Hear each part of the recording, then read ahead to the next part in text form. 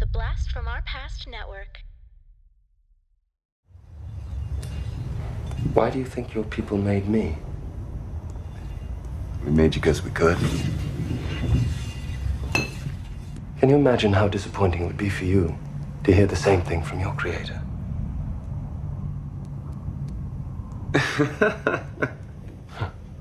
I guess it's a good thing you can't be disappointed, huh? Yes.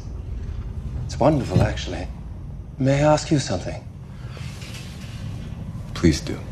How far would you go to get what you came all this way for?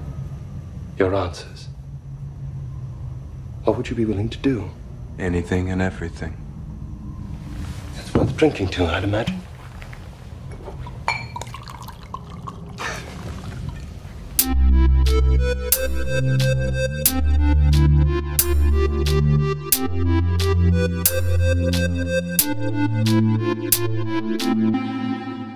Talking Back. Hey, everybody. Welcome to Talking Back, the podcast where we like to chat about past achievements in movies, comics, video games, and more. I'm your host, Tim, and this week we are going to be covering the movie Prometheus from 2012. And Dean, what do you think about that?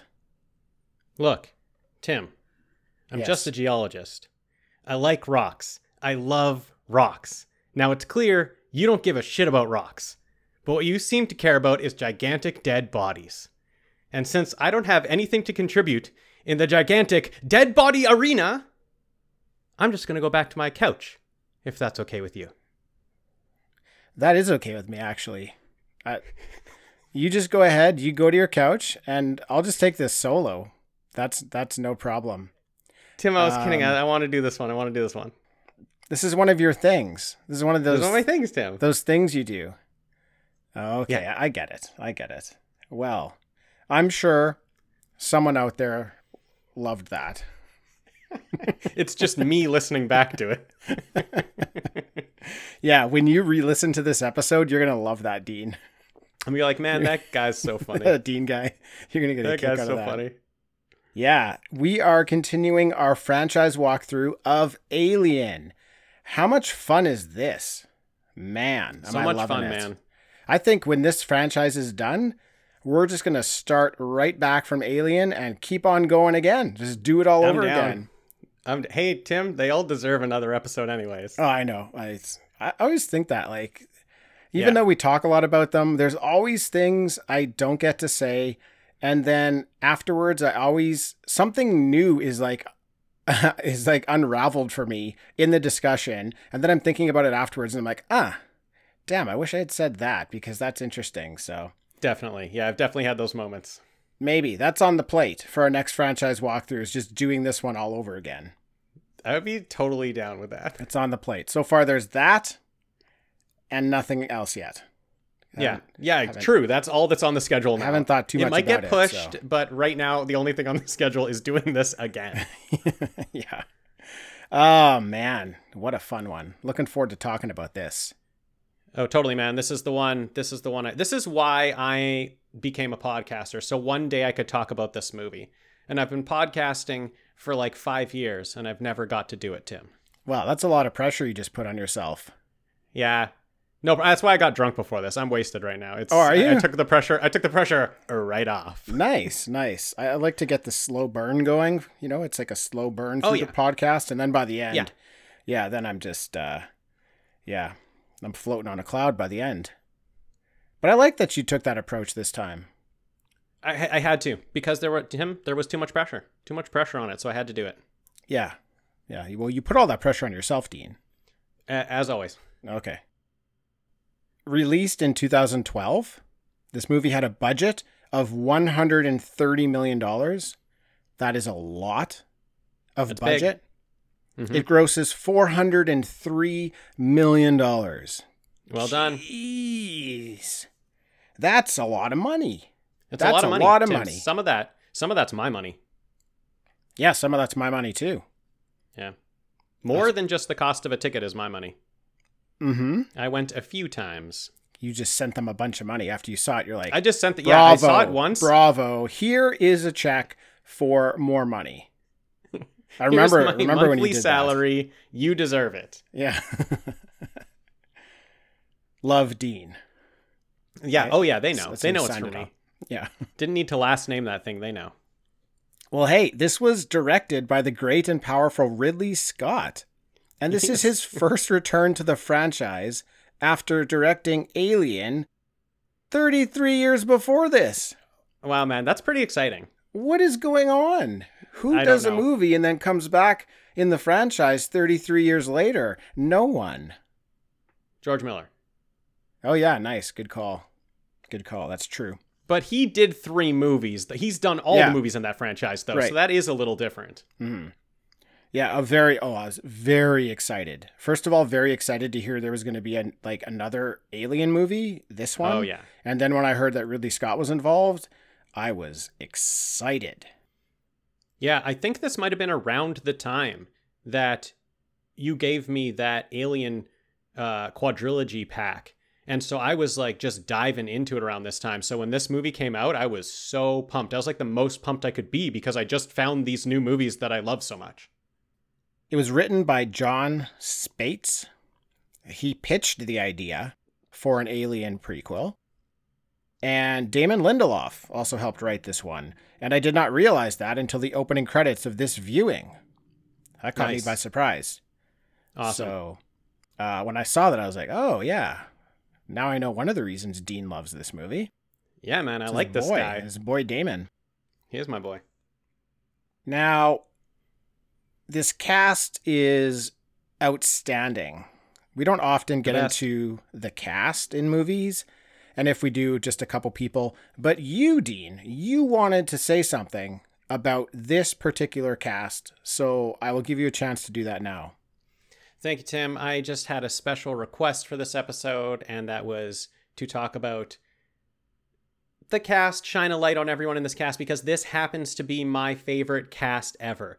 There are a lot of actors and actresses in this cast that they're just kind of like my favorite character actors, and especially around this time in like 2012. A lot of them have tried to make their starring roles happen. Some have succeeded, some have failed, but I usually like those movies that they're going for that starring role. And I think this is just hit at such an interesting time for all these people, where you get this type of cast with, 5 to 6 people that aren't really that big.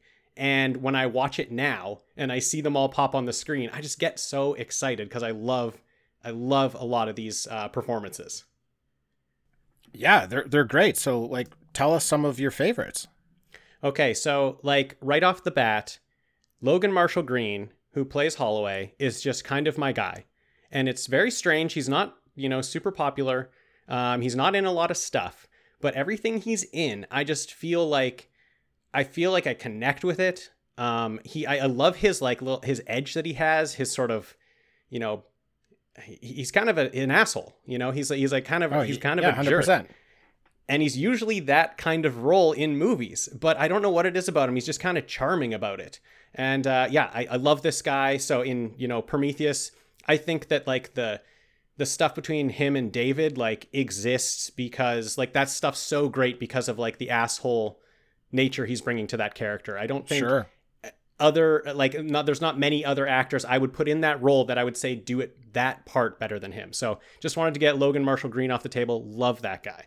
Well, let's get Michael Fassbender off the table next, because damn, I love this guy in anything he does. He's such a powerful actor. 100% agree. Michael Fassbender is so incredible. Yes, so powerful. I am really into any movies or shows that are about robots and about AI, and it's usually the actors in those parts play a big role in how I'm perceiving the movie and perceiving those characters. And I really like to be a little bit confused about what's going on in their head. And Michael Fassbender is just playing David so well. At any point in the movie, I'm just looking at him and trying to figure out what's going on. I'm trying to figure out if he's programmed that way, if he's making his own decisions. I think he's just money in this. They do a perfect job of, carrying him forward into, a later movies and making him sort of the star of those later movies or later movie. Give me two more, quick. Two more. Only 2? Well, if you Okay. if you want to talk for less amount of time on each of them, then go ahead. But Oh, I'll go less amount of time. Okay. yeah, go quick on them then. Rapid fire. Sean Harris as Who's he? Fifield with Okay. the orange hair, orange He's beard. awesome. The- I love him. He's incredible. That was the line I gave at the beginning. One of my favorite lines in the movie. You I just butchered like it. You butchered it. He did it so much better than Of course I butchered it. You should have He's got done the an amazing accent. face. He's got an amazing face. Google this guy in Mission Impossible, Rogue Nation. He does not look at all like he looks in this movie, and it's amazing. Okay. Oh, interesting. Next one. Rafe Spall. Rafe Spall is this guy that's always like the clean-cut gentleman type. He's always like the put-together boyfriend in movies. Is he the And dude in with this movie- glasses? White glasses? Yes, in this movie, Love he's him. wearing a hoodie. He's got glasses on. He's like cross-legged. He's all weird sitting in his chair. Love this guy. It's not a role he usually does. Love that guy. Quickly, Benedict Wong in this Yep. movie. Love Benedict Wong. Idris Elba. Come on. Come on. What a Great suave captain. guy that is. Great captain. Love him. And you can't forget Noomi Rapace in the lead. Nailed it. Yeah. And we also can't forget Charlize Theron and Guy Pearce. I was so Oh, excited yes, to see I- Guy Pearce in this movie. I just love that dude. He hadn't been in a movie in a really long time, I think, up to this time. So it was a bit of a shocker to see him in this movie, and I really was happy to see him. And then Charlize Theron, I mean, my goodness, she's gorgeous. Yes, like Charlize Theron, so gorgeous, so incredible. Like she's become one of my favorites. Just now, I think she is like one of the number one action stars we have. Like she's in so many cool action movies now. And her like performances in them get me really interested in those roles. She's incredible. Yeah, just love this whole cast, like top to bottom. Nice. Well, you heard it here first, listeners. This is Dean's favorite casting of all time. Yep. It'd be fun to recast it. Recast your favorite casting of all It time. would be. Actually, it would be fun. We should make that a double feature. Recast Prometheus. I'll just be flipping the parts around. I'll just be flipping Oh, the yeah. people in the Sure. parts. Yeah. That'd be fun. That'd be fun. Yeah. All right. Now, the central theme of this movie is ripped right out of Greek mythology and the Titan god of fire named Prometheus. Prometheus is credited with the creation of humanity and defying the gods and gifting humanity with fire. For that, he received eternal punishment.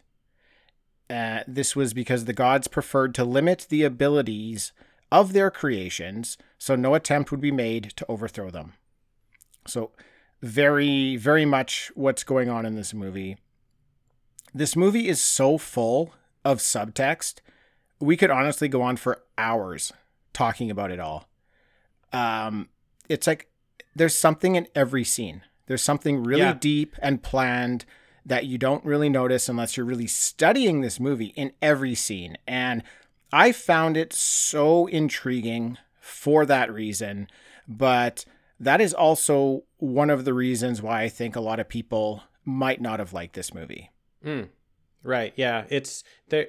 That's why I like rewatching it over and over, because I find when I watch it, I pull out different things every time, and I never reach a conclusion. Like I never am just at the end, like I got every single thing in this movie. I get every point they're trying to make. I never reach that. So it always gets me coming back for another viewing. Yeah, I still have questions even after this one, maybe even more for than sure. before. Yeah, So, for sure. Looking forward to talking about it. Now, Ridley Scott said that while Alien was indeed the jumping off point for this project, out of the creative process evolved a new grand mythology and universe in which this original story takes place. Now, I love my mythology, but to give us 4 Alien movies with no mythology, and now to do a 180 and make this 5th movie all about mythology, I again understand why this could be a problem for Alien fans. Not for me. I loved it, but I can understand when I talk to people who like the Alien franchise and don't like this one so much, I can understand why. Right. Yeah, not for me either, and not for Ridley Scott. Like, I think that's why there's so much, like, I can feel the love and care in this movie of just like making a great movie. And I think it's because these ideas are very interesting to him. I think he got his hands on a script that excited him. And while, I love Alien, right? Like, it's my favorite movie of all time, but that's an early movie for him. That's not necessarily getting across all these ideas he's been thinking about for 30 years. And he likes to get into these subjects about like creation, creators, and he just is allowed to do that in this movie. And I love that kind of thing. And so I love that this director I really like, and like a lot of his movies, gets his hands on something like that and can dig into it. Definitely. I like that he didn't come up with the origin story idea. He just gravitated to it when he heard it and wanted to do it. For sure, yeah. Yeah, we just love world building and lore. So this had our names written all over it for sure. For sure. Yeah. Oh, yeah, I just remember being so into this. Still am. Anyways, let's get into it here. So let's do it. We start off in space, but very quickly pull in tight to a planet. It looks like it could be Earth, but we don't see any life forms, so who knows? Then we see a huge UFO in the sky, so I'm starting to think maybe this isn't Earth. We see a cloaked figure on the ground, and it starts to watch the ship leaving. It takes off its robe, and it's basically a bald Arnold Schwarzenegger. He's ripped, man. Essentially. It drinks some sort of something that starts dissolving its body at a molecular level. We see the DNA turn black and rip apart. This figure, Bald Arnie, it falls into the waterfall, down into the bottom of a stream, and we then see that the DNA starts resequencing itself. Now, this was one of those openings for me in a movie where I'm so pumped after the opening scene that I almost want to leave, go back to the front, pay them my money again, and come back and sit down because I feel like they deserve double money. Nice. I love those movies. Not even to see it again, just to go pay money again. No, just like I feel like I owe you more money for this because I've gotten my entry fee and the movie's only just begun. Yes. We move on to the humans now, and we're in the Isle of Scotland, and it's 2089. Fine year. An expedition team has found some very old pictograms in a cave. The scientists think it's an invitation. So we jump 4 years later. Yeah, this is cool. 4 years later, and we're on the ship Prometheus. It has a crew complement of 17, one of which is David. One of the coolest characters from any movie ever. Yeah, David's incredible. And this, I love that we get some, there's no mystery in this android. Like we've had mystery in this franchise about, the android on board and are they good and are they bad? There's no mystery in having the android. Just like right away we know he's the only one awake, shooting hoops while riding a bike and spinning a ball on his finger, like this is just obviously the android. Cool. I like that it's putting it forward and showing us what they're doing while everyone else is sleeping. It gets us to see we start with sort of the perspective of the android, and this movie might even be from the perspective of David. I loved it. I thought it was such a great take to do, to show while the crew are in cryo that yes, the android is taking care of them. It's going about its business, probably bored as hell doing all this. If androids get bored, I don't know. But yeah, you get to see him riding a bike. He makes a wicked trick basketball shot. Nice throwback. I like that as a throwback to Alien Resurrection. Yep. Yeah, and I mean, as he's riding around and walking through this ship, I'm starting to see where the money of this budget went to. Because the sets in this movie are gorgeous. Mm-hmm. Just so impressive. This movie's, just about 10 years old. It looks like it was released yesterday. You cannot tell that this movie is 10 years old in any way. It is simply amazing in HD. It's beautiful. Yeah, and that's what was so mind-blowing about it in 2012. Like being in that theater, it's like, this thing looks incredible. I love every single thing they're putting on this screen. And you're right, revisiting it, every time I put it in, I'm so impressed with how it looks and how it still looks like the best movie I've seen that week.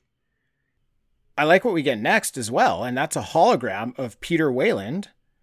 Guy Pearce plays him, And he lets the archaeologists we saw earlier, Shaw and Holloway, set the stage for this crew. So this is a great scene where we kind of just meet everybody at once. We already met Shaw, we already met Holloway on the planet, but now we just get everybody together in one room and they just kind of like lay it out. This was very reminiscent of Alien versus Predator, where they kind of just get this crew together and then they're all in the room and you can see all the players that are going to be involved in this movie. I like when they do stuff like that. It's easy for me just to see everybody at one time and, you know, pick out faces and realize everybody involved.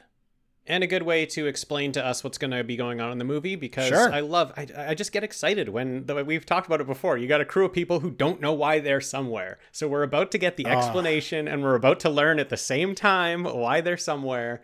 Love this scene. Love the setup to the scene. I love that Wayland comes out and the first thing he does is basically just roast David. Like, he just comes right out and he's like, hey, what we're going to do is going to be pretty cool. And one person here can't appreciate it. And that's my son, David, because he has no soul. Whoa. It's an ongoing theme in this movie is that people very often condescend David. Yes. Almost anytime anyone's talking to him, they're condescending him for his faults. His faults, it's not really even a fault. It's a fault for humanity. Like, he doesn't have humanity, but it's arrogance that humans would think that this android is a lesser thing just because it doesn't have humanity, right? Yeah, they pick on him for not having humanity and for pretending to have it, when it's like, that's why he looks like a human, because like you made him that way. Like a human made him that way. That's why he looks like that.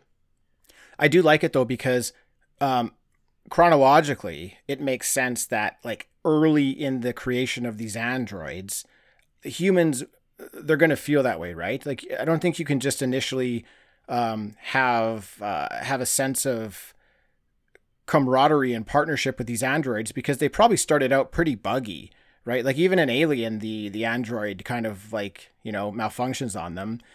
So I think there's a growing process with the android itself, so that humans are going to accept it. So I completely understand why David's getting ribbed this whole time, because I think the androids are very new to the universe and people haven't had the chance to get to know them, get to respect them. So it makes a lot of sense for me, and I like it. I like that they are doing it because it seems realistic.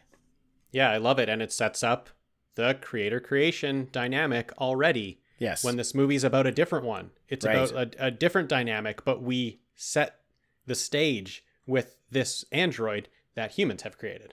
Of course, yeah. You got the multiple levels of creator-creation in this movie. So Shaw lets the crew know here that she believes the invitation was sent by the creators of humanity and that they've just arrived at the planet, and that planet is LV-223. I tried to figure out the significance of the planet name. I knew there was something there, and I was trying to figure it out, and I'm like, huh. And then I gave up. I couldn't figure it out. Okay, I thought you were going to get somewhere. I was like, okay, excellent. I am going to get somewhere because I had to look it up. Oh, so okay, good. Okay. Someone else figured it out for me. Okay. So LV, the Bible verse, Leviticus 22:3. Basically, to summarize it, it talks about the unholy who come before the Lord will be cast out of the Lord's presence. There you go. So there you go. Got it. Save some of that for later. Yeah. As they're coming in for a landing on this planet, I'm again I know we just talked about it, but again, I'm completely blown away by the visuals. Everything looks so realistic. I feel like I'm on this ship. It's insane. They detect what they think is an unnatural structure, and they head inside the large cave. And I start to get scared. For sure. I got Tim. scared. I got scared. I started to think, like, I would be really scared going into this cave. I was scared like, watching them go into the cave. Yeah, they show some of their faces just a little bit uneasy. And I'm like, yeah, I get it. Like, you're just going to go into this cave thing? This is This is a wild choice. But, you know, this Holloway, this Logan Marshall Green, man, this guy's going for it. He just wants to... I like that everyone kind of has their different reasons for wanting to do this. Everyone that knew about the expedition so far sort of has, like, even between Shaw and Holloway, they seem to have different reasons why they're going. Where, you know, Holloway is very excited to go, and Shaw is not as excited. It's almost like she's a bit worried about what she's going to find, where Holloway's just pumped and excited about what he's going to find. Yeah. Yeah, good point. Everybody's kind of, got different feelings about stuff. Yeah. So they released the pups here, which I just think is such a cool idea. It's this mapping technology that slowly maps the underground terrain. So great. Great setup for later. They do a great job with it.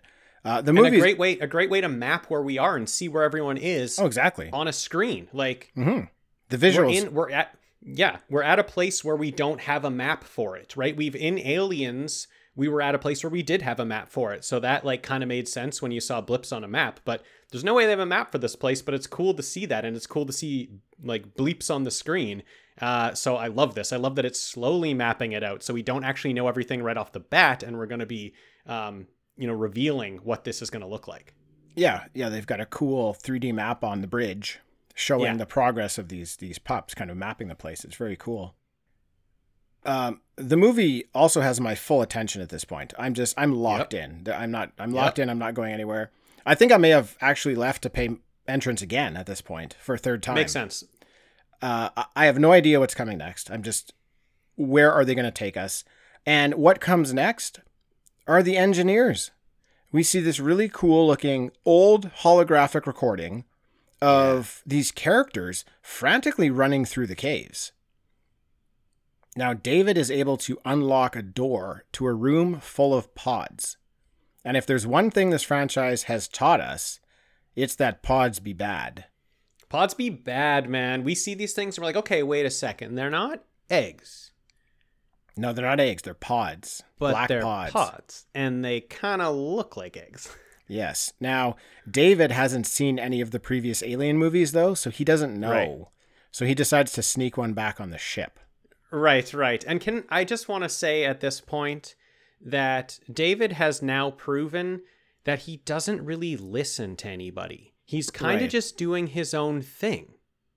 Like, he's been told, don't open the door. And then he opens the door and he's like, whoops. He's just doing his own thing at this point. So I'm very interested in what's going on with David. He seems very fascinated by everything that's happening, just like we are. Like, he's kind of like, I feel like he feels like we do, but he's there and has the ability to progress us forward in the story in a way. Yeah.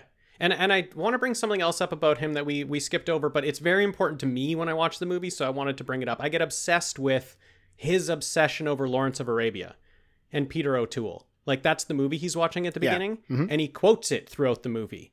And I wonder, is this a movie David likes, or has David been programmed to like a movie? Because people like movies. And I always flip-flop with it, and I don't quite, is he just quoting the movie because people quote movies when stuff happens, and so he's just trying to be more like part of the crew? This time around, watching that first scene he's watching, where it's Peter O'Toole, he's got a match, and he puts his, there's a lit match, and he puts his fingers over the lit match, and someone says, how did you do that? What's the trick? Doesn't that hurt? And he says the trick is not minding that it hurts. Basically, like, faking that it doesn't hurt. Right. And I feel like David has to do a lot of faking in the movie. So I wonder, like, is he just, like, kind of connected with that moment and connected with that character? Like, he dyes his hair to look like him. What's your take on David with Lawrence of Arabia? I think he's doing it to practice being more human so that he's more accepted. Yeah. I think that's all it is, because he's got some lines later that lead me to believe he wouldn't care, wouldn't actually care about what everybody thinks about him. I think it's irrelevant to him. I think what's relevant is that he can continue on being accepted by the crew. So he wants to fit in. He wants to look like one of them. He wants to talk like one of them. He wants to act like one of them, because then nobody's going to question him, right? Then he can basically, he's acting, right? He's learning how to act from watching a movie. So he can now act like an actor. Meanwhile, he's got these other things he's doing behind the scenes. Yeah, that makes perfect sense and brings it back to that scene we see him watching where that match is being put out by fingers, and the trick to it is that you can't act like it hurts you. And then people think that you have some sort of trick to put it out. And so he's just pretending like him. He's practicing the lines as well, right? Like how to deliver Yes, lines. he is, yeah. So I think he's like, Yeah. he's practicing how to like talk to people so that it'll be believable. Yeah. It's cool. Yeah. And so when he brings up lines from the movie and then he's like, that's just from a film I like. I'm like, what do you mean it's from a film you like? Do you like that film or are you No. pretending to like that film? I think he's love pretending. it. I think he's pretending. I love it. Yeah. Okay, cool. While I'm watching it, I buy into the fact that he does. I'm buying that he likes it. I'm buying that he's like dyeing his hair because this is his favorite actor and his favorite character. I don't think that has anything to do with it. Okay. I'm with you. Yeah, I'm with you. That's the way I feel about it, that he's all of this is pretend. Yeah. I do want to talk about this chamber though that we're in with the pods. It's called they call it the sacrificial chamber. It has a giant stone head in it. It has a bunch of black pods, as we mentioned. It has a large green gem. It has a picture of the Xeno in the form that we know it of on the wall with its arms stretched out like it's sacrificing something. What do you think the story of this room is? No clue, Tim. I actually have no clue. This is the thing that I just never really get. I don't know the story of this room. Every time we get to it and I'm watching it again, I'm like, oh yeah, what's this green gem thing? I kind of always forget about the green gem. I remember the Xeno kind of on the wall, and I think that's interesting. Because of things that happen later in the movie, I think that part's a little interesting, that maybe they've got a little further than we are seeing with these pods that they have in that room. They've like progressed a little further than what we've seen so far, but I have no clue what this green gem is. I don't know what's going on in that room. A couple possibilities. I mean, it is very possible that Ridley Scott is just doing something like he did in Alien with the space jockey in the seat, where he just adds something in there, doesn't explain it, and maybe it's something he can revisit later, and he doesn't. We just think what's going on. What is that? I think that's a possibility. I think a possibility also is that the engineers are using that room as a way, almost as a way of sacrificing the Xenos in a way to like deconstruct their DNA, similar to the way the engineer at the beginning deconstructed his DNA in a positive way to kind of create humanity. Right. I'm wondering if they're deconstructing the alien DNA in a way to create it, or turn it into a weapon, like to weaponize it. Maybe that's like the weaponizing room. But if you look at that one, there's so many holes in that. Like I could argue all the holes in that one. I really like your idea that it's Ridley just putting it in to like he did in Alien, just putting something in that no one really knows what's going on, and that was the cool part of it. And so there's a mystery to this, and he's going to come back in 30 years and give us the Green Gem prequel. Yeah. So I do want to talk about the Green Gem though, because I did have to do. Obviously, I have to do research on the movies we talk about, and when there's a lot of information, like a movie like this, there's just so many things about it. Like this movie's been dissected so many times by so many different people, and still nobody really knows. It's just people's opinion, and we think this is what's going on. But this is something that I wanted to share. The large green crystal. There is something called the Legend of the Emerald Tablet in ancient mythology. And it's basically, to summarize it, it's that there's this emerald tablet, and it's said to be a tablet of emerald or green stone inscribed with divine knowledge of the scientific principles ruling the universe. The tablets were divided into 42 pieces and hidden so that no human being might find them. And the person who is said to have written them is a combination of a Greek god and an Egyptian god. They made like a super god in mythology, and this god wrote on that like divine tablet, then split it into pieces. So It's possible the engineers found a piece of this tablet and is allowing them to do things they shouldn't be allowed to do. Tim, this is just the shit I love. I love this. I love this idea. I love this type of building. Like, I just want to go and watch the movie again, even though I've seen it 1,000 times. Yeah. I love it, Tim. I love it. So we sort of mentioned it already, that this alien with the outstretched arms on the wall, it also doesn't make sense because this is supposed to be an origin story Right. about the creation of the aliens. So Yeah. how is there already on this wall a picture of a Xeno that we already know and recognize? I don't understand that part. It's very confusing. I also, I don't quite get it. I really don't. Like, I try to think about it and I'm not really sure I understand. I guess when I'm watching it the first time, I'm just thinking, that's cool. That's all going to Yeah. get explained. We're going to learn a little bit later how they came to be and how they came to be on this wall. Right. But that doesn't actually happen in this movie. There's kind of no closure Yeah. to that in the movie. So I'm just wondering if it's like a design. Like where if we made an android, we'd have a design somewhere before it was created.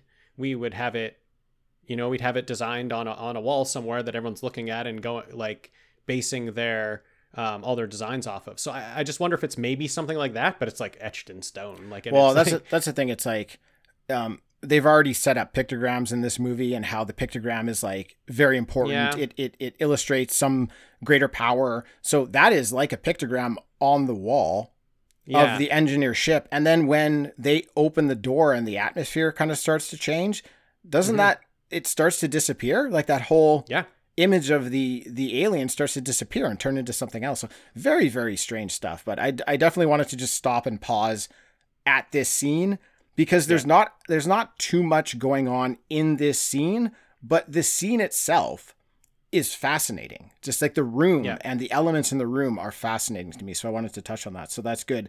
Let's keep moving though. Yeah, I just wanted to say that I love that atmosphere thing, that everything in the room starts messing up because they opened the door and they messed up the atmosphere. So whatever was closed off, that room was the way it should be. It shouldn't have that door shouldn't have opened. It's messing everything up. I just think that's really cool. Yep. So we're back on the ship and the crew have brought back a helmet that they found in the cave. And they're able to open this helmet up and they find the head of an engineer inside. And they try to revive it, and it just explodes.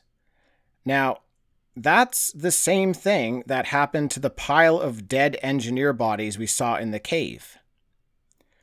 Right. We've just done this 2 times already. I'm going to do it again. What the hell is going on with this part of the movie? Let me set the situation of the engineer ship for you. Okay, I'm jumping a little bit ahead with one of them, but there is an engineer in cryo.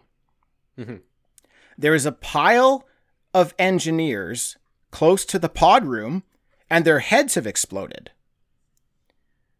But also, haven't their chests exploded?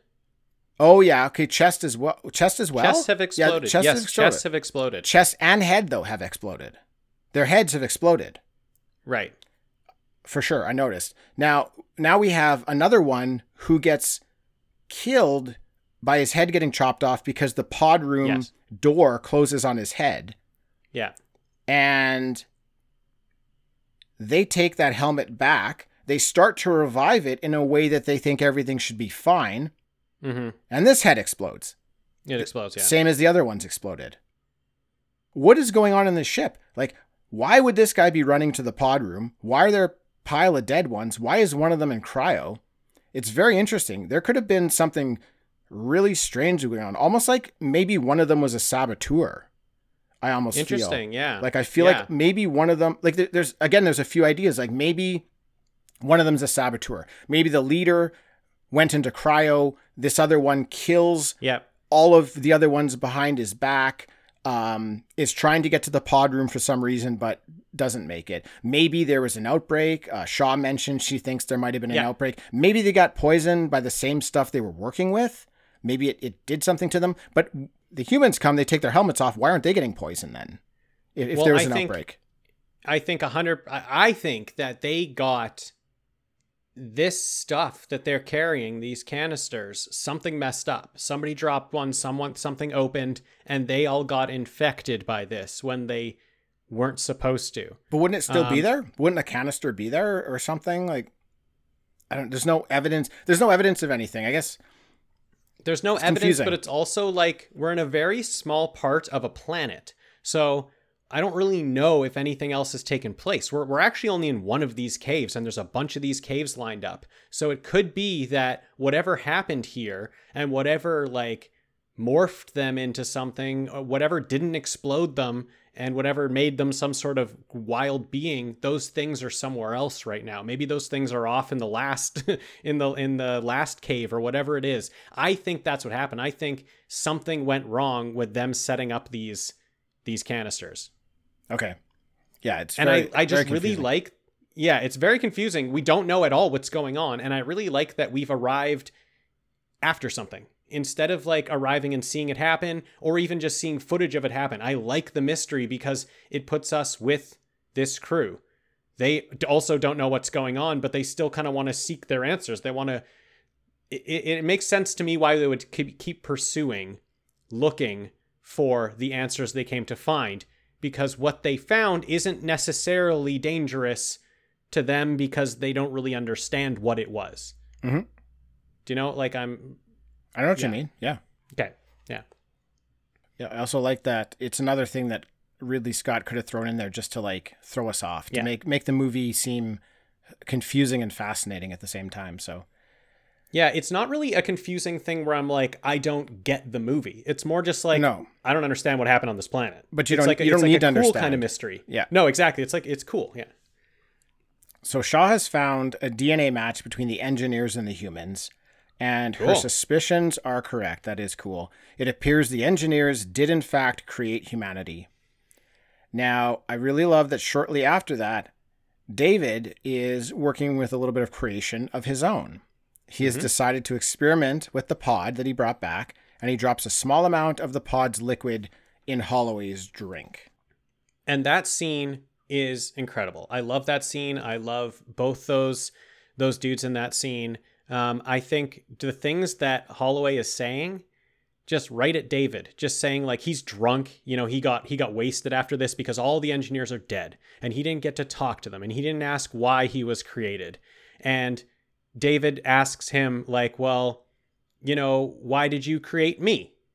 And Holloway just says, oh, because we could, because we had the power. We just could, so we did it. Yeah.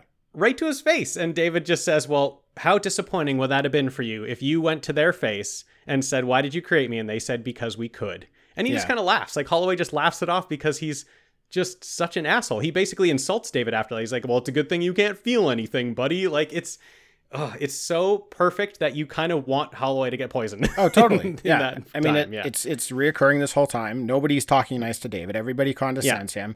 And you're, as much as we like Holloway, we don't mind that David's doing this. Oh, yeah. I like him because he's an asshole. Like, I just like the vibe of that guy. I don't like the character. You know, I don't want him to succeed. Yeah. So the movie takes a really big shift now as things start to go very wrong. So there were two guys from the crew that were trapped in the cave overnight because there was a storm and they couldn't make it back. And now we're going back to try to rescue them. And these dudes are just hanging out in the pod room. Yeah. They're just there like, let's hang out in the pod room. What could go wrong? These pods have started to melt and we get to meet the original face hugger here. And it completely messes these two dudes up. Yeah. It's intense. It's intense. It's basically just a worm that swam into this black sludge. I think there's actually two of them. I think there's two worms that swim into this black sludge stuff that's been coming out of the canister. Yeah. And it is intense. It is like this. Very. It kind of gets kind of gross. It's pretty cool. You know, I like the gross stuff. I liked it too. Yeah, I liked it. Cool. The team comes back to extract them and finds them apparently dead. Finds both of them apparently dead. Holloway, after tasting the pod, is not reacting very well to it at all. No. They have to rush him back to the ship for help, but Vickers... He looks bad. Yeah. He looks real bad. Vickers won't let him back on the ship. And this is another really nice nod to Alien when Ripley didn't want to allow the people back on the ship because of a contagion. Vickers is doing the same thing. And Holloway looks like he's turning into a Skrull at this point. Oh, totally. Yes. It's really kind of gross. But dude, the first effect is almost the grossest. When he wakes up in the morning and he goes his eyeball? to the mirror. Yeah. Yes, he has a worm in his eyeball. Oh, Come man. on, that's That- that would freak you out, If man. that happened to me, I'd freak out. Oh, get out of here. Holloway, though, he gives himself up. Like, sacrifice is another thing in this movie, another big theme. And he gives himself up with his arms outstretched, right? Like he's making the classic sacrifice. And Vickers flame throws him. So I think he realized what was going on. And For sure. Dean, the trope is still intact. Handsome guy that you like dies really early on in these alien movies. I love it, man. I love it. It's still intact. It's my thing. And I like this guy more than anybody. So I really burn liked him. him. I mean, like you're right. He's an a-hole, but I really like him in the movie. Yeah. Now, the whole time that all of this chaos is going on, David is having a nice, pleasant time figuring out that this cave is actually a spaceship, and he's learning how to work and control it. And he's activated a holographic recording of the engineers. And what do you think about these holograms? What do you think all this is? Like, my thoughts are that maybe the same way we as humans would record an audio log or a video log, these engineers are so much more advanced that this is their way of recording something that happened that can then get played back in the future if they want it to, with these like definitely. realistic holograms. I think it's just like basically the security cameras. Like I think it's just cameras that are always rolling or whatever, but it's these hologram things. And David is just like, David studied all the language and everything, so he knows what to press on those symbols in order to make it play something back. Like he knows what they mean. He knows what the symbols mean. So he presses the right things and then it starts playing back like the footage. So he plays like what just happened. What's the last thing that this has recorded where there's like someone has been in the room. Right. Yeah. Okay. So David finds that this ship is full of those pods and it was targeted for Earth. And then David finds a cryotube with an engineer still in it. So exciting. This was the best. I never thought the movie would be so gracious as to give us a moment like this. And they did. They just went for it. You know, this is everything I want to see in this movie. Yep. I want to see them interact with an engineer. It's what they're leading up to. And it's oftentimes what movies won't give you. They'll just be like, nah, no, maybe next time. Maybe if there's another one, we'll show you. They just went for it. I love it. I paid money again at this point. I paid more man, money. how many times is that? 4. 4 or 5 now? Paid 4 times. Four Okay, entry 4. fees I paid. Excellent. You missed a couple of things when you walked out to pay money, but I guess it's worth it. You needed to do that. Will you fill me in if I missed I'll something. fill you in. But like I mentioned before, that this is sort of David's movie. It's his POV. This is like a very nice scene that David has alone with nobody else. He's shut off his cameras. It's just for him. And we get to have like, there's music swelling. That's amazing. As he's sort of turned on the ship to see where they last were going to go. And he sees that it's Earth. I mean, the room looks amazing. Like visual effects on this room look gorgeous. awesome. Just gorgeous. And so he has this really sweet scene, and then he's the one who finds the engineer. And that's at this point, I'm just like, I've liked David a lot, and this is his movie. Like, this is David's movie. Yep, for sure. So back on the ship, David runs some scans on Shaw, and he finds out she's pregnant. Now, we saw Shaw and Holloway getting it on earlier, so that makes sense that she's pregnant, but she said that she can't have children. She made a big point of saying she can't have children. So how's she pregnant? David basically tells her it's not a normal fetus. And it's already 3 months along. Oh, no. Oh, no, he's right. And he sedates her because he wants the alien for himself. Of course he does. It's his little experiment. That's the moment where I'm kind of like, okay, so David, bit of a villain here. Everything else was very interesting and didn't quite know. I guess when he dips the stuff in Holloway's drink, you kind of know. But at that moment, he might not really know what he's doing quite yet. He shouldn't have run a test on Holloway like that. But I don't think he knew what was going to happen, really. I think he is experimenting, creating something, just as humans are apparently a creation of engineers and we experiment with creating things. Why doesn't our creation experiment with creating things. So I think he just wanted to see what was going to happen. Yeah. And this guy was a huge asshole to him the whole movie. There's no other reason why he picked this. Like, he picked this guy because this guy's an asshole to him. I would disagree with you there. Again, I don't think David has feelings like that.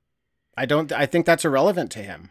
It's not about that. It just happened to be that Holloway was there. It's about the creation process for him. It's about the experiment. It could have been anybody. Okay, so I'm on board with that too, because he just saves Holloway in the scene right before that, which I think is very interesting that he saves him in that scene. So it's not like he wants him dead, but then he just goes and uses his experiment on him. So yeah, that does make sense. It could have been opportunistic because Holloway's drunk. Yeah. He's drinking. So he's not going to question David giving him a drink, right? Yeah, 100%. It's a way to inject it. So I could be wrong. My take is that David doesn't have personal feelings to these people. No, I'm with you, because I keep getting brought back to this line he's going to say later in the movie, which is 100%, puts all these things into perspective for sure. Yeah, exactly. So Shaw is able to escape after her sedation wears off, and she goes to some super high-tech med pod that's on board to get the alien taken out. And this was absolutely bonkers, this scene. Bonkers. This is insanity. I think this is like my number one most intense scene. Like, not just in the movie ever. Like, for me, my heart rate pounds so hard every single time I watch this. She is doing such an amazing job in this scene. She looks like she is in so much pain. Oh, so good. It's so intense. It's so intense. I died watching this scene. Yeah. She before she gets in the pod, she hammers herself with a bunch of painkillers. She jumps into the med pod. She's running scans. Obviously, this machine is going slow as all hell. Yeah. She's trying to figure out the right commands to tell it to get this thing out. Meanwhile, her stomach is starting to push out, like the alien's like pushing out. Her stomach's all getting huge. Then it starts doing the surgery. It just like lasers her stomach wide open, then puts some grips in there and like expands the area so that it can send clamps in to pull the creature out. Pulls out a little alien, which turns out to be a very unhappy looking baby squid. It's a squid baby. It's Squid Baby. Squid Baby. Shaw gets away from Squid Baby, gets out of the pod, and is all messed up, walking the halls. This med pod stapled her closed. Like, my goodness.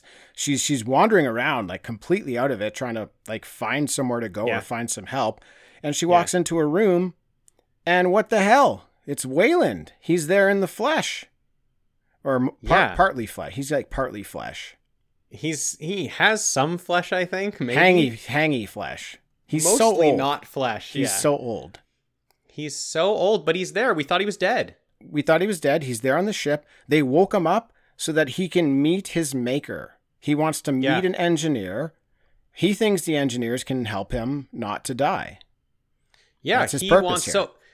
So again, we're getting another person with another reason to meet their maker. He wants to meet the engineers so the engineers can teach him eternal life. Right. Shaw wants to meet the engineers because she believes in like a creator. She believes in a god. So she wants to know if this is that god or if there's another god. She wants to know what it is. She wants to like have that faith be explained to her. And like Holloway wanted just to ask the questions, why am I here? Like basically is all about him, right? It was more personal. Like, why did you create me? Because I feel so special. So I like that everyone's got their different reasons of being here. When Shaw comes in this room, somebody needs to say what happened. Yeah. Oh yeah. Everyone's just like pretty cool. Like David puts a robe on her, I guess, because David knows what happened. So he just like kind of puts something over her and like brings her over. But like everybody else in this room should be like, "Are you okay? What happened to your stomach?" No, they got bigger fish to fry. They got Wayland. They got to put skin on Wayland. Yeah, they got to figure out how to make Wayland walk. How's he gonna walk? Wayland walking is the best thing. So they're off to wake up the engineer. Let's do it. Let's wake this guy up. David's figured out how to do it. He's so smart. He's so smart and handsome, that guy. Yeah. Now, the engineer wakes up and is not at all happy about it and decides to go on a rampage. It rips David's head off and uses the head to kill Wayland.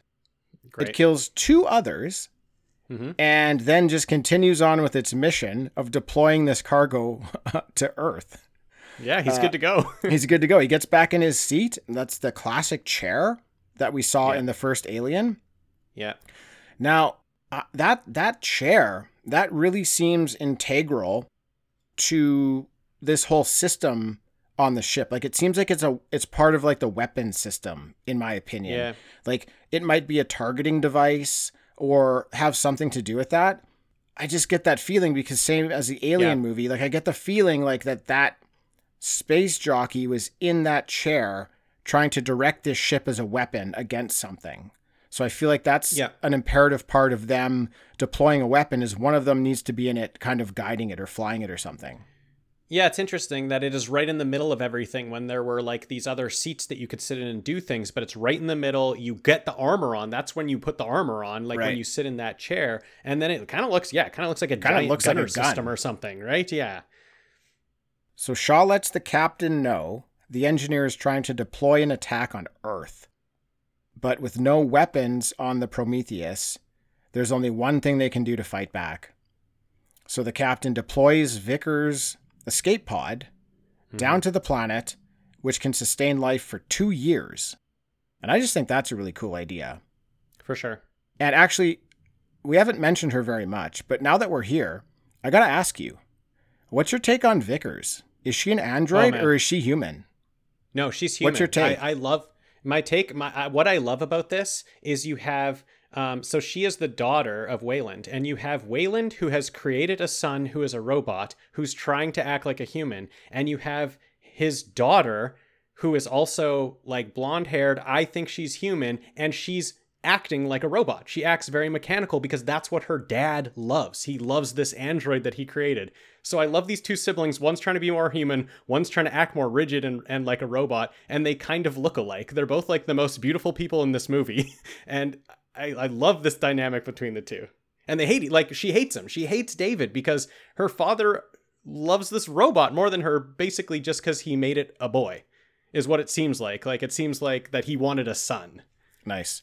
That's awesome. I disagree. That's not my take. Okay, you think she's an android? I think she's interesting. Dude, I go back and forth every time I watch this movie. I'm back and forth. It's like one scene I think she's human, the other scene I think she's a robot, and I'm going with android. I'm going with that. Her model was an earlier model that is more like created to be more human, to be more. To pretend to be more human or to look more human so that they can fit in better with the humans. I feel like that's not what Wayland wanted. He wanted someone like David, who was more like a perfect android. So I think Vickers kind of like is sad that Wayland loves David more because he's happier with that creation than he is with Vickers. And Vickers will never really live up to his expectations because David's the newer model that he's more happy with. But it's tough. I mean, either way, I'm not saying you're wrong. I'm not saying I'm right. I'm just saying my final take is that I think they're both androids. I think they're brother and sister androids. I think one thing that this movie gives that provides a little bit of a leaning towards your take that always kind of throws me off a bit. We don't see Vickers wake up from cryosleep. She's already awake. She's wet and doing push-ups. Right. But she's already awake and she says, wake everyone up. So why is she awake first? Like, why wasn't everyone else just automatically woken up then? Why does... Like, she is soaking wet, so maybe it's telling people like me who think that she's human that she's come out of cryosleep first. But well, I think she may have come out of cryosleep. I think that goes along with like the create her more like a human, right? So she comes out. She has to go into cryosleep to make her seem like a human. But listen, how many people out of all the movies we've seen who comes out of cryosleep and starts doing push-ups? Everybody's barfing everywhere. Right? Like it's like a major tax. She's just doing push-ups. That's another thing. Yeah. She has sex with the captain, right? Yeah. I think that's another thing. Like, I think they just throw that in there to maybe make you think, cause he even says, he's like, are you an android? He asks her. So what does she do? She's like, okay, well, let's have sex. Yeah. She's like, well, let's go have sex. I'll prove you wrong. Cause I don't want you to think I'm a robot. I actually want. She definitely doesn't want to be called a robot. That's for sure. Yeah. So just all those little subtle things. I think she's a robot who was programmed to be almost as human as possible, but that's not what Wayland is looking for. So for that reason, he likes David more. Anyways. Yeah. No, I like it. I love it. I'm the other way, but I love it. Yeah. Cool. It wouldn't be a podcast if we didn't disagree about something, right? On something. So we see the engineer ship here starting to take off, and the captain and the remaining crew sacrifice themselves for the rest of humanity by smashing the Prometheus into the alien ship and bringing it down. And Vickers and Shaw are on the surface. Vickers gets squashed by the crashing ship, but Shaw is able to make it to the escape pod, where we see in this escape pod that med pod is like integral and part of the structure of that pod. Yeah. So Baby Squid is also there, right? Baby Squid's back. Baby Squid's back. And as if that's not bad enough, David's head radios Shaw and tells her there's an engineer on the way to the pod as well. Yeah, man, and he's raging. He's raging. Shit. Shaw's in trouble, man. He's raging hard. He's raging hard. She smartly releases the now giant Baby Squid, and it attacks the engineer. Yeah. And dude, I must say, for how powerful we know this giant Baby Squid is going to be, because we saw that original face hugger, little like small snake, breaking arms and overpowering two men. Totally. How powerful is this giant squid going to be? Yeah. I would just like to say that engineer put up one hell of a struggle. Oh, totally. It ultimately gets face hugged, but my goodness, that engineer, like, bravo. I'm tipping. You saw his muscles, man. I'm tipping my hat to that thing. He's been hitting the gym. He shouldn't. Nothing should put up much of a struggle against a giant squid like that, but he did. He was like, man, he was fighting it off. So, Shaw is screwed. Everyone is dead. Aliens are fighting other aliens. All hope seems lost. But Shaw gets another call from David's head, and he asks her for help. And she says, why would she help him? David says he can help her get off the planet. Great. He says there are many other ships on the planet, and he can help her operate them. Cool. Very cool. All that studying paid off for David. Yeah, I love that, like, when all hope is lost here. And I feel like it at the end here. So much has gone wrong so fast, and she's in such a dire situation. I feel like all hope is lost. And then David to the rescue. So she goes, she collects his head, she collects his body. Yeah. And Shaw tells David something very interesting here. She says she doesn't want to go back to Earth. She wants to go to the planet where they came from. Cool. She wants to know why they created humans and then tried to kill them. Yeah. This is a ballsy move, dude, to go to their planet. What's your plan here? You're just going to land, you're going to touch down and walk out and ask them your question? And everything's going to be, they're just going to be like, oh, well, let us tell you the story of why we did that. Like, no, man. Hello, I'm Elizabeth Shaw. I stole one of your ships. I know you wanted to kill me. It didn't work. Your guys didn't fly and kill us yet. Why? Why'd you want to do that? Question for you. Why did you want to do that? Yeah. Okay, now here's this David quote that we're talking about. This is the line, yeah. So let me just back it up here. So Shaw says she wants to know why they created humans and then tried to kill them. And David says the answer is irrelevant. Yeah. Why does it matter that they changed their minds? Shaw says maybe that's the difference between being human and being a robot. So that's my right there. That's my big David line this whole time that makes me think he doesn't care about if people are making fun of him. He doesn't have feelings like that. So what if someone calls him a name? What does that matter? Yeah. That's irrelevant. What matters is, can he do some sort of experiment on him to better his own programming? These are the things that he's out to get. So this was the key line for me.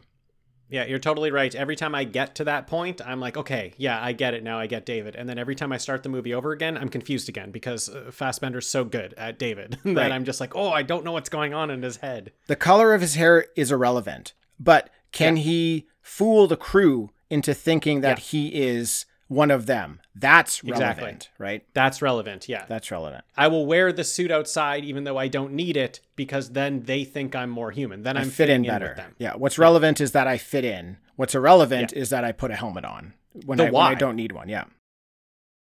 So they climb into another ship, and I'd like to go back to that LV-223 in the Bible verse. If you're not worthy and face the Lord, you'll be cast out. Everyone but Shaw is killed, and she was the only character with religion in this movie. Yeah. So it's like everybody who was unworthy of meeting their maker here was cast out except her. She was worthy because she believed in something. Interesting. Right? Yeah. That's where I think this verse comes into play. She's also the only one that doesn't stop asking questions just because they found the engineer. She's the only one that was like, okay, yeah, we've proven that they created us, but who created them? You know, she's still got questions. She's still pushing more where everyone else is like, we did it. We found it. They created us. Done. Questions answered. Very true. That's a very good point. Yeah. Yeah. I just like the connection that Shaw is the only one to survive For sure. in the Yeah, kind of the that's face awesome. of in the face of what happened. So Yeah. Yeah. to see us out of this movie, we go back to the engineer. We see that an alien bursts out of its chest, and the end. Yeah. Now, this is a really neat ending because that alien that bursts out of its chest is already huge. It's already almost the size of a full-grown Xeno. First of all, how large is that thing going to get? Second of all, it came out of an engineer. How powerful is this thing going to be? And third of all, it doesn't matter. We're never going to see this thing again. There's nothing on that planet for it to do anything to. That's what I always forget. See it again. I'm like, that's so cool. What's this alien going to do? Nothing. That's it. Nothing. This thing, we're never going to return to this alien ever again. But, you know, I wouldn't want to be the person who touches down on that planet. Yeah, and I feel like this is the type of thing that gets people angry, that this is even in there. I feel like they want this out, because if this is out, then it's not really a movie connecting with the xenomorphs. But this starts to connect it. And for me, I like it. Pumps me up. Oh, I'm pumped up. I just think all I think about is how powerful that creature is. And I'm pumped, dude. I'm so excited about that creature. Totally. I want to see it get big. Oh my goodness. That thing's going to be so huge. It's going to be like 20 feet tall. Yeah. Did you see how big the baby squid went to giant squid? The size difference there? Oh my goodness. I'm so jacked. I love it. All right. Well, let's get to what if. Cool.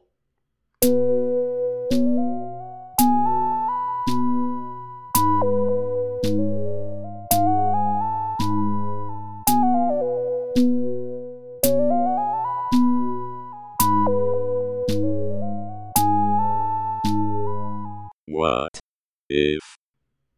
Okay, Dean. I worked really hard at this one. Oh, good. Good. Just so you know, it was difficult. Yes. I wanted to really go for it. So Okay. I really went for it here. Okay. Okay. I think you're going to like it, but I'm just going to, I really went for it here. Oh, excellent. Okay. So first, Tim. Yeah. To lighten the mood a bit. Yes. Rafe Spall, who is in this movie, is in a movie called What If? Oh, really? Yeah, it's a great movie. Oh, cool. That's fun. Yeah. Yeah. Okay, now go with your serious question. Okay, Dean. There is supplemental material that suggests at the same time that Weyland sent out the Prometheus, they already knew about the signal from the ship on LV-426. For that reason, it sounds like David isn't the one responsible for creating the aliens. Mm-hmm. So there could be a few different possibilities. It's possible that regardless of how the goo is used or tampered with, it will undeniably always become the final form of the Xeno that we know. So the fact that David started a process here doesn't really matter because that process clearly already happened somewhere else. Mm-hmm. But what if David is the creator of the alien creature? What if he used the engineer's technology, which could include time travel, to travel back in time and insert the aliens at an earlier point in history, allowing there to be lore around this creature and making the picture of the alien on the wall in the chamber make more sense? Okay. There's a lot to wrap my head around in that one, Tim. I know there is, yeah. There's a lot to wrap my head around. Yes, okay. I mean, I never hate time travel, Tim. I always love a good time travel flick. I know you love time travel. I know you love Lindelof and his time traveling stories. I'm a sucker for it, man. I had to go, there was no time travel in here. I had to go with the time travel. It's completely possible that the engineers can travel through time, especially with the lore behind that green emerald, which is divine knowledge, allowing you to do things that aren't available to humans, to humanity. Right. That could have been the source of all their power, you know? And really, honestly, just like how long ago how long ago they created life on Earth, you know, like it was so long ago. And then they wanted to, like, I don't know how many years it was later, but they want to go back and kill everyone on Earth. Like, there would be nobody of that species who existed, like, of an engineer at the original, like, creation of humans, that they would then be like, all right, let's go kill them all now. We need to start something new. So yeah, why would that? Maybe they did take time travel to go back and put humans on Earth and then go into the future and be like, okay, what did we do? Let's see what we got here. And they're like, oh, no, that's not good. Let's go send and destroy them. Exactly. I don't mind time. I mean, it makes sense that there would be time travel. They got there's a lot of other things going on in these movies, like technology wise. Why couldn't you put time travel into it? I love time travel, man. I'd be down with it. I can't say no to it. Look, I don't like it. I mean, I like it, but I don't like it. I don't think that's what happened. Our what if is just, let's speculate on something. Let's have fun with it. So I think as a what if, it's a fun question. It's a fun idea to think about. Totally. Yeah. Again, if you say that that's what happened, there's a million holes in that theory. Oh, of course. There's holes in all the theories. This is why I so badly want to see one more. I know Covenant's coming. Give me one more. I know Covenant's coming, and we didn't really talk about it here because we didn't want to. But I know what happens in Covenant, and I want one more to complete the story because I feel like there's just one section missing there. And to be quite honest with you, if they brought in time travel in that movie, I would not like it. I don't want that's like, don't give us all these movies and then all of a sudden bring in time travel. It will feel contrived. It won't really fit. But I think just as an idea of thinking about how these unanswered questions could possibly be answered, I think time travel is a fun thing to think about in this universe. For sure. I like to think about time travel. I think it's a lot of fun. And that's it's sort of a different feel than what these movies are, I would say. Like, time travel stories for me are best when they're fun, because it's kind of a weird idea to wrap your head around, and it can be very hard if you're trying to take it very seriously and map everything out. That can be a very hard task for you as a viewer.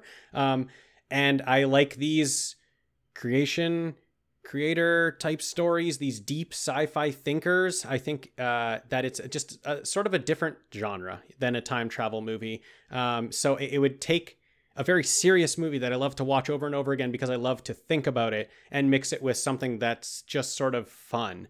So it'd be it's almost like I would enjoy it in a comic book or something like that, you know, something that I don't take super seriously, but it's a fun time and I enjoy thinking about that process and what goes into that, but I don't necessarily want to see it on the screen. Yeah. Cool.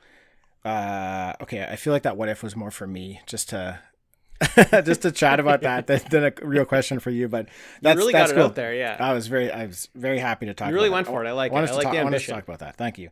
Okay. Let's get to trivia. Okay. Now, this is just where we're going to ask each other a trivia question. You've picked up on something in the movie you think I might not, and I did the same for you. And we're going to do it. This is just for fun. We're not keeping track. And here we go. Whose turn is it to go first? This is always the big question. Maybe me. I don't know. Sure. Go ahead. Okay. Hit me with it. Okay, best scene in the movie, the most intense scene in the movie, the MedPod scene. Oh, Shoot. Shaw goes to the MedPod. It's in Vickers' lifeboat, so Shaw thinks it's for a woman. She goes to the MedPod. She requests out loud that she needs cesarean, and the MedPod says that it's for a male. It can only perform male surgeries. And so she needs to look somewhere else for her medical.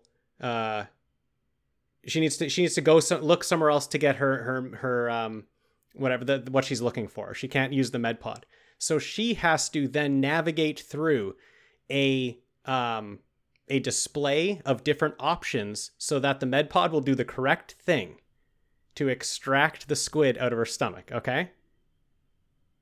Okay. So she clicks on 5 options and says them out loud as she's clicking on them. Oh my goodness. Can you, Tim, name 2 options that she has to click on? No. And says out loud right before she jumps into it. No, I was terrified at this moment. I was like covering my eyes and ears. No, I can't do that. No. You could take a swing. Okay. Wow. That's a tough question. Yes, she goes up to it, says cesarean. It says no, it's for men. So she has to then go through a bunch of options to select the correct thing. Yeah. Okay. Well, is hernia one of them? No. Abdominal obtrusion. Abdominal is one of the words she says and has to click on. Does that count, or does it not count? I would say maybe it doesn't count. No, I can't. Honestly, I can't even think of. No, I can't think of any of those. No. Okay, I'll go through them for you. I fail. What? This is my favorite scene, so I've watched like this clip on YouTube over and over and over again. So this thing kind of stands out to me. You're not allowed to do that. It's supposed to be watching the movie. You're just supposed to pull something out. I've watched this on YouTube before, like not leading up to this podcast. This is just something I know because I love this scene. Oh, okay. You're bending. You the want me line to pick here a out little something bit. I saw the first time I watched the movie? No, this time it's supposed to be something we watched on this viewing. So, Tim, this time I picked out the words. This time I picked out the words and the menu options. I knew she had to. I knew she had to select different things because it was for a woman. It always, yeah. Okay, She wanted it for a woman, but it was for a man. Yeah, okay. I'll allow it. So the 5 words. She picks surgery first. Okay. Then she picks abdominal. Then she picks penetrating injuries. Okay. Then she picks foreign body, and then she hits initiate. Foreign body. I remember foreign body, and I kind of got abdominal. So yeah. That's tough. I actually think I could have got that because I got the abdominal. Yeah. Even though you're saying I didn't, I got it. I said abdominal, and then another word came out of my mouth by accident. Got the abdominal. I've done that before, and you have not given me credit. And I do remember her saying foreign body. So yeah. And you asked me for 2, so that's actually that was a tough one, but I do think I could have got that. So that's a good question. Okay, cool. Okay. Dean, the crew are in stasis. David is riding his bike around. He makes a trick basketball shot. I know you love basketball, Dean. I don't know how many balls were on the rack. I've asked you a similar question before. How many basketballs were on the rack in this scene? No clue. I don't care. I'm watching him make the shot. I don't know. I have no idea, Tim. You were watching it the first time too, but 7. Wait your guess. 7. There were none. There was no rack. There were no basketballs. No, it's not. That's a trick question. That's stupid. No, it's not. There wasn't even a rack? No, if you could have noticed, you could have been like, there's no rack. Okay, do you want another one? Do you want to back up? Yes, that's a dumb question. Give me another one. That's a good question. There's no rack? I asked you in Alien Resurrection a basketball question when a basketball shot was made. You should have been paying attention to that this time. Just in case. Sean Holloway. They're in the cave at the beginning. How old does Shaw say the pictograms actually are? Oh. Holloway says something like he thinks they're this old, or he asks how old they are, or he thinks they're this old. Shaw answers with, she thinks they're this old. Or older is her quote. They're this old, this many years, or older. 35,000. That is correct. Yeah. 35,000 is correct. I got one. All right, dude, that was awesome. So much fun talking about that one. I can't believe we only have one more movie left in this franchise. That's sad. It is sad. sad. One more on this run, and then we get to do it all over again. Yeah, that's right. We got one more, and then we've got our series, our franchise wrap up, and then we're going to start it all over again. Right it's back in great. it. Right it's back to great. it. Yeah. I can't wait. I can't wait for round 2. Me too. Yeah, it's going to be a good time. It's going to be good. Dean, thank you so much for joining. Yeah, thanks, man. I love this movie. And thanks, everybody, for listening, and we'll catch you next time.